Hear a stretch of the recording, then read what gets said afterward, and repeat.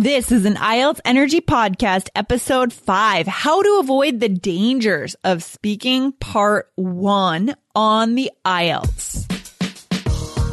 You are listening to the IELTS Energy Podcast from All Ears English. We believe in connection, not perfection, and we are here to show you how to get the 7 that you need on your next IELTS exam. Subscribe to our show and join Jessica Beck, the Examiner of Excellence, and Lindsay McMahon, the English Adventurer, coming to you from Portland, Oregon, and Boston, Massachusetts, USA.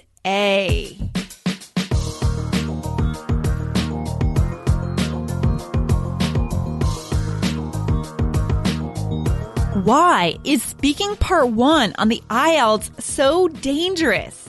Well, today, Jessica Beck, our Examiner of Excellence, will tell you why.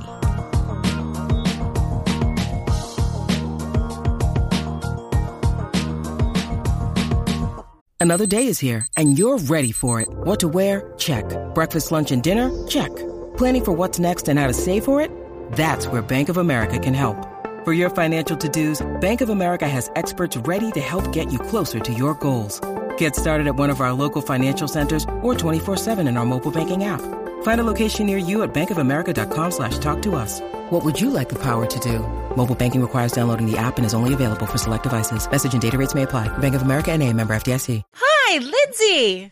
Hey, Jessica, how you doing today? Good. I haven't talked to you in a while. Are you well? I'm doing great. And I'm excited because we're here to talk about this nail-biting thing they call speaking on the IELTS exam. No! Yeah. This is something that's really intimidating to students. I mean, it's intimidating for me sometimes also, right? Gosh. Yeah, we know. I mean, if we just talk about general language learning, English learning, we know this is kind of the hot button where students kind of tend to get nervous. And I understand how that feels, right? I mean, we've both lived abroad. Like you've lived in Taiwan, right? Yeah, and some countries in Europe, and just trying to get those words out to someone who's just staring at you impatiently, or at least you think they're impatient. It's tough, right? Yeah, yeah.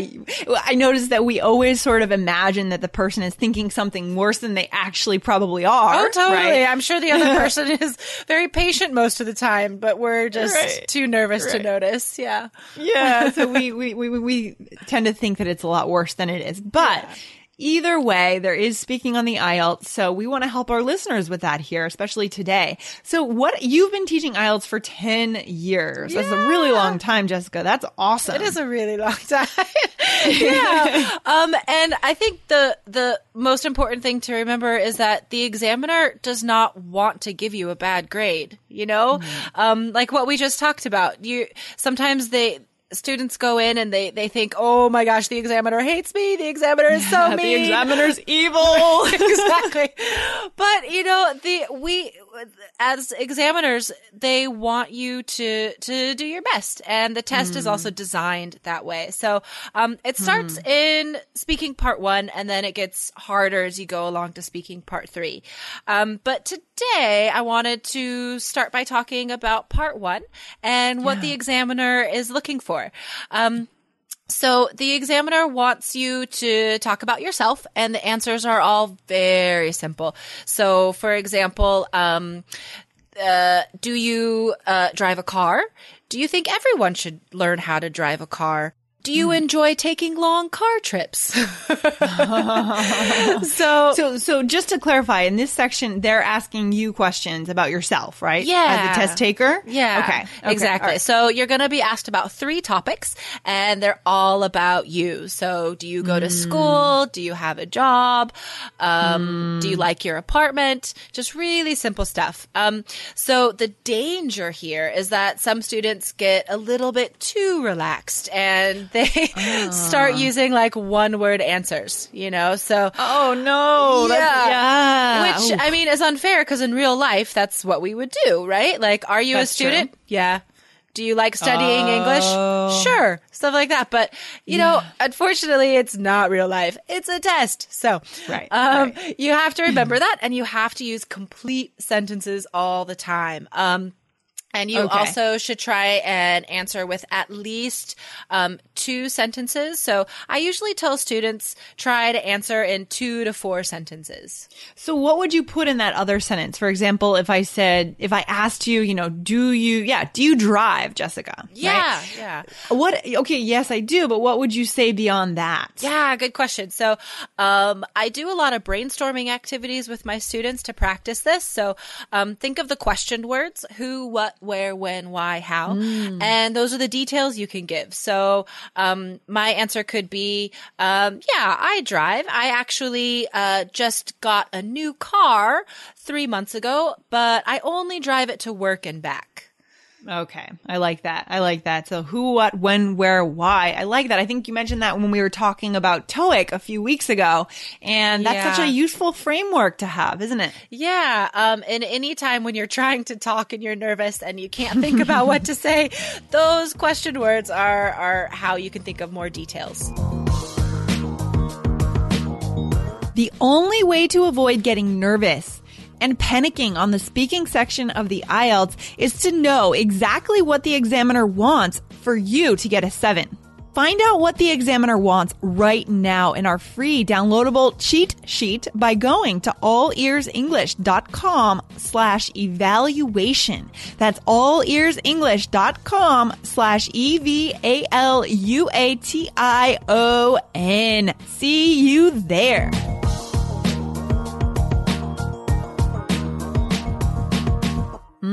And how else could you think of more details to kind of, add more, I don't know, make your answer more unique or make it stand out more? What else would you think about adding? Oh, sure. That's a really good point, actually. That's something else that I wanted to talk about is the vocabulary part of things. So, of course, you're graded on your vocabulary. And if you want to stand out, if you want the examiner to notice you as a higher level student or a better student, a higher scoring student, then you should really try and use some slang, some informal words. The examiner wants to know that you have a range of vocabulary. So if you're talking about an informal topic like what your apartment looks like, you're not going to use academic words, like that doesn't make sense. Sure.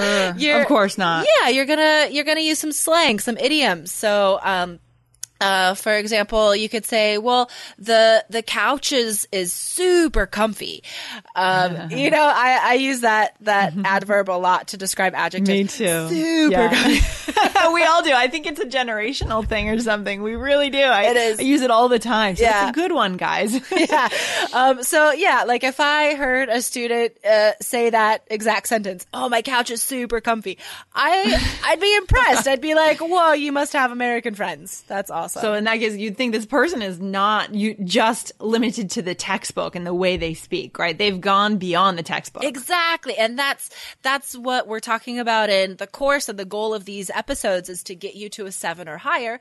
Well, That's how you do it. So the description of a 7 for the speaking test is someone who can use idioms and a wider range of vocabulary. So the examiner is listening for stuff that you don't get from textbooks.